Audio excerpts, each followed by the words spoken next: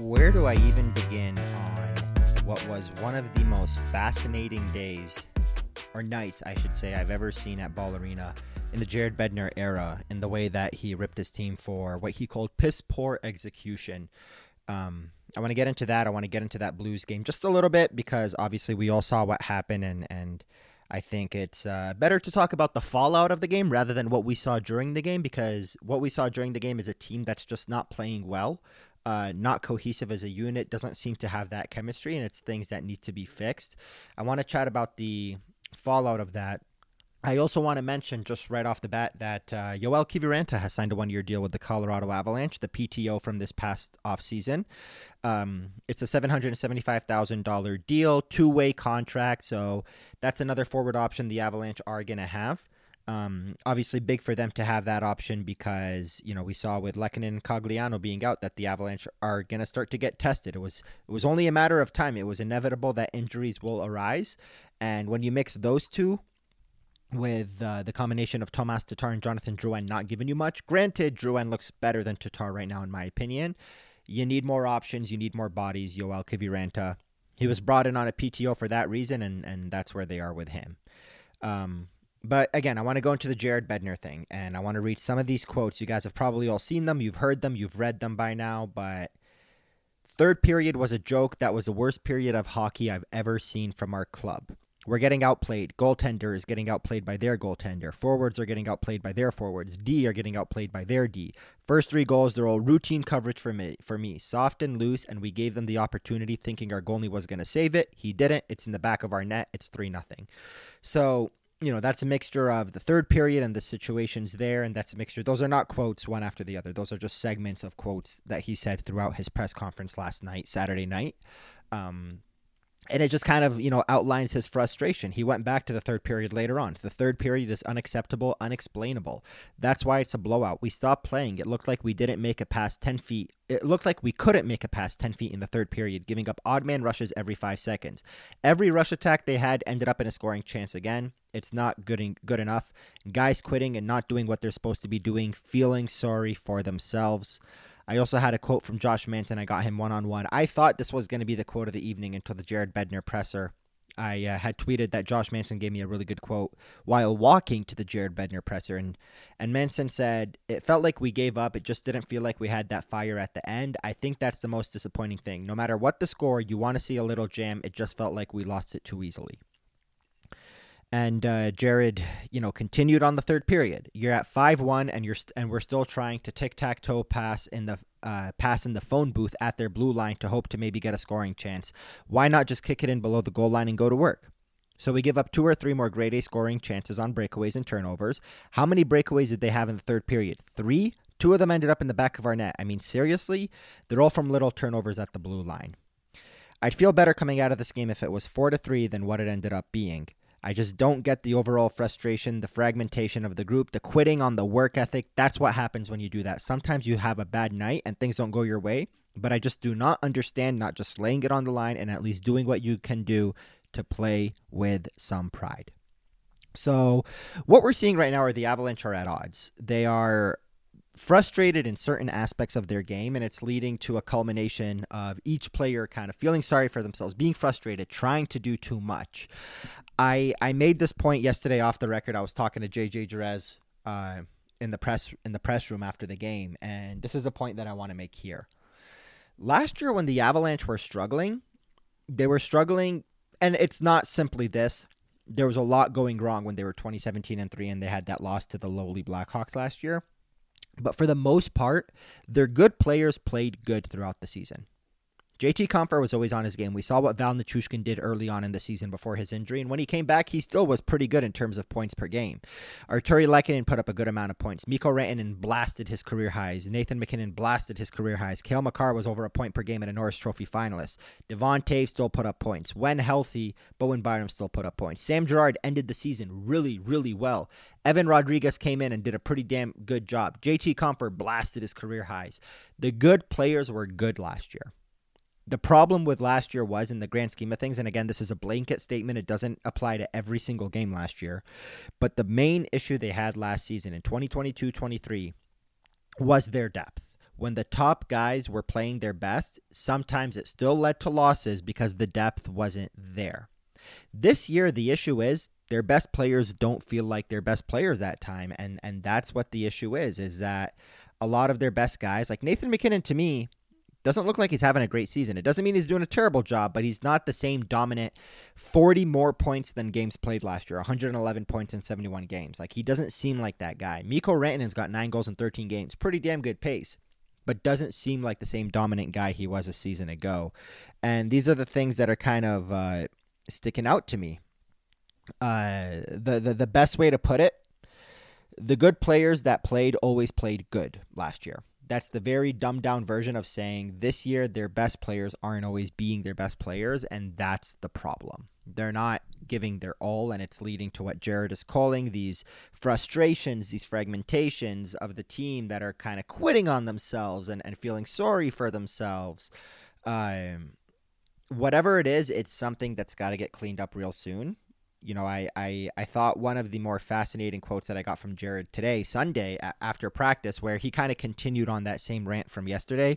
And the funny thing is, even an upset and livid and pissed off Jared is still a very well-spoken, articulate guy. And, you know, we genuinely are very fortunate to have that kind of a coach here because he really paints a good picture on how he's feeling that many other coaches in the NHL, quite frankly, they just don't do. They do a lot of what Nathan MacKinnon does where he gives you one-word answers. Like today I asked Nathan MacKinnon what he thinks is going wrong, and he said, I don't know. And I tried to follow it up and get a little bit more from him. And, you know, asked him if there's, you know, X, Y, and Z are certain issues. And he said, maybe, who knows? Like, he just doesn't, you know, a lot of coaches do that when they're frustrated, and understandably so. I'm not trying to bury Nathan MacKinnon, but understandably so. When these people are frustrated, they don't give you much. Jared does a really good job in an articulate manner of really painting a good picture, and that's what I like about it. So what he told me today, I asked him if this was the time to have a wake-up call in terms of roster decisions, line combinations, things like that. You know, is he the type of coach that would rather do that? Or is he the type of coach that would rather double down on his guys and say, I'm going to put you out there the same lines because I know you can do better, go do better. And he said you have to balance it. Obviously, right now, he would like to make some changes. That's where I think the Joel Kiviranta signing comes into play.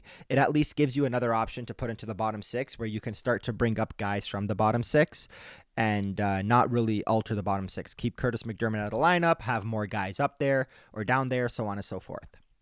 So that was the first part of my question. I then followed it up with my favorite part of the question was Ross Colton had a lot of success in Tampa Bay playing the wing.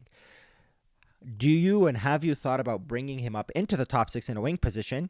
And how much does it affect you that you don't have the depth at center to do that right now? And before I can even finish the question, he said, I've thought about it. The problem is we don't have centers. And that's just the reality of the situation.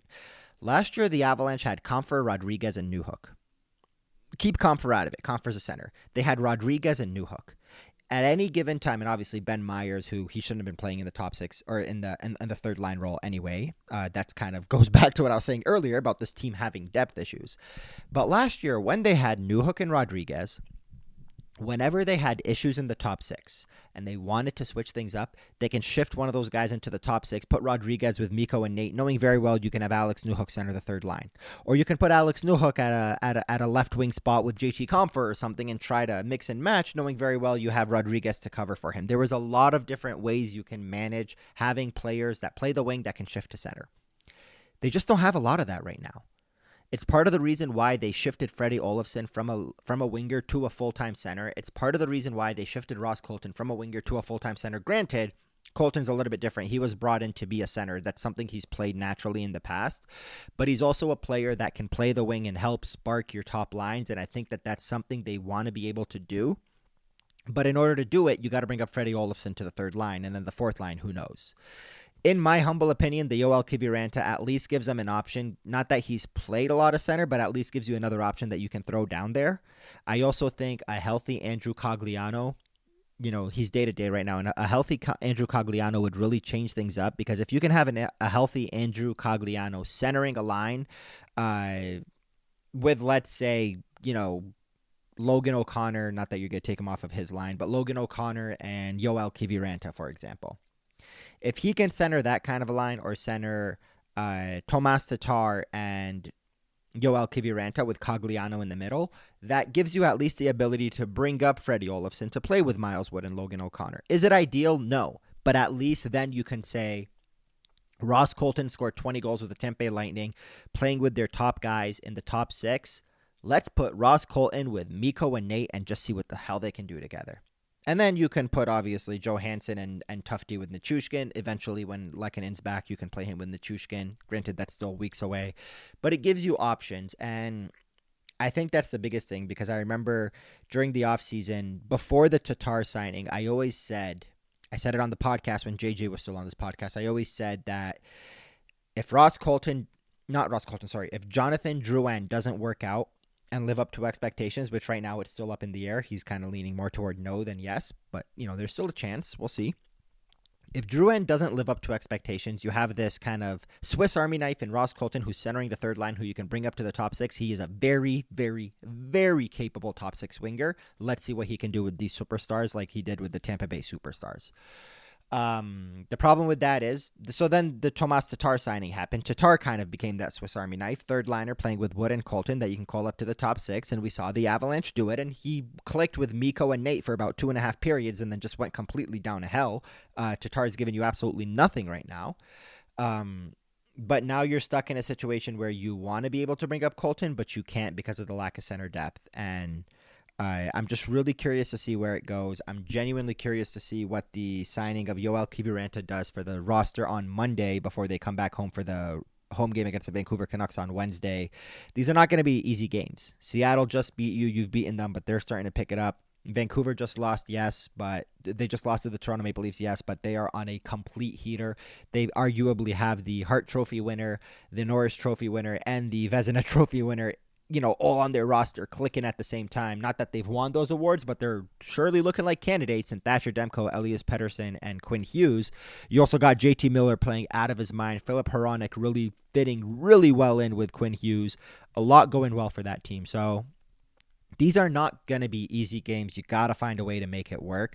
I'm really excited to see what they do with the lineup. I'm really excited to see if Kiviranta comes in, if Cogliano can slot to center if he's healthy, if Ross Colton gets a top 6 opportunity, even if it means doing Val with Mikko and Nate and taking Ross Colton and sticking him with Ryan Johansson and Riley Tufte, or Ryan Johansson and Tomas Tatar, or Jonathan Drouin, or whatever they decide to do there. I think getting Ross Colton onto the wing and into the top 6 is the type of big wake-up call this team could use right now to just spark, not that Colton's the difference maker, but it's, not that he's the end-all be-all kind of guy, but it's something that's enough of a change to spark the team, to kind of let him know that enough is enough, we need a change. So we'll see where that goes. Of course, I forgot to say it earlier, but this is ARFD, and you're listening to Hockey Mountain High, your go-to Avalanche podcast, presented by Mile High Sports, presented by Superbook Sports as well.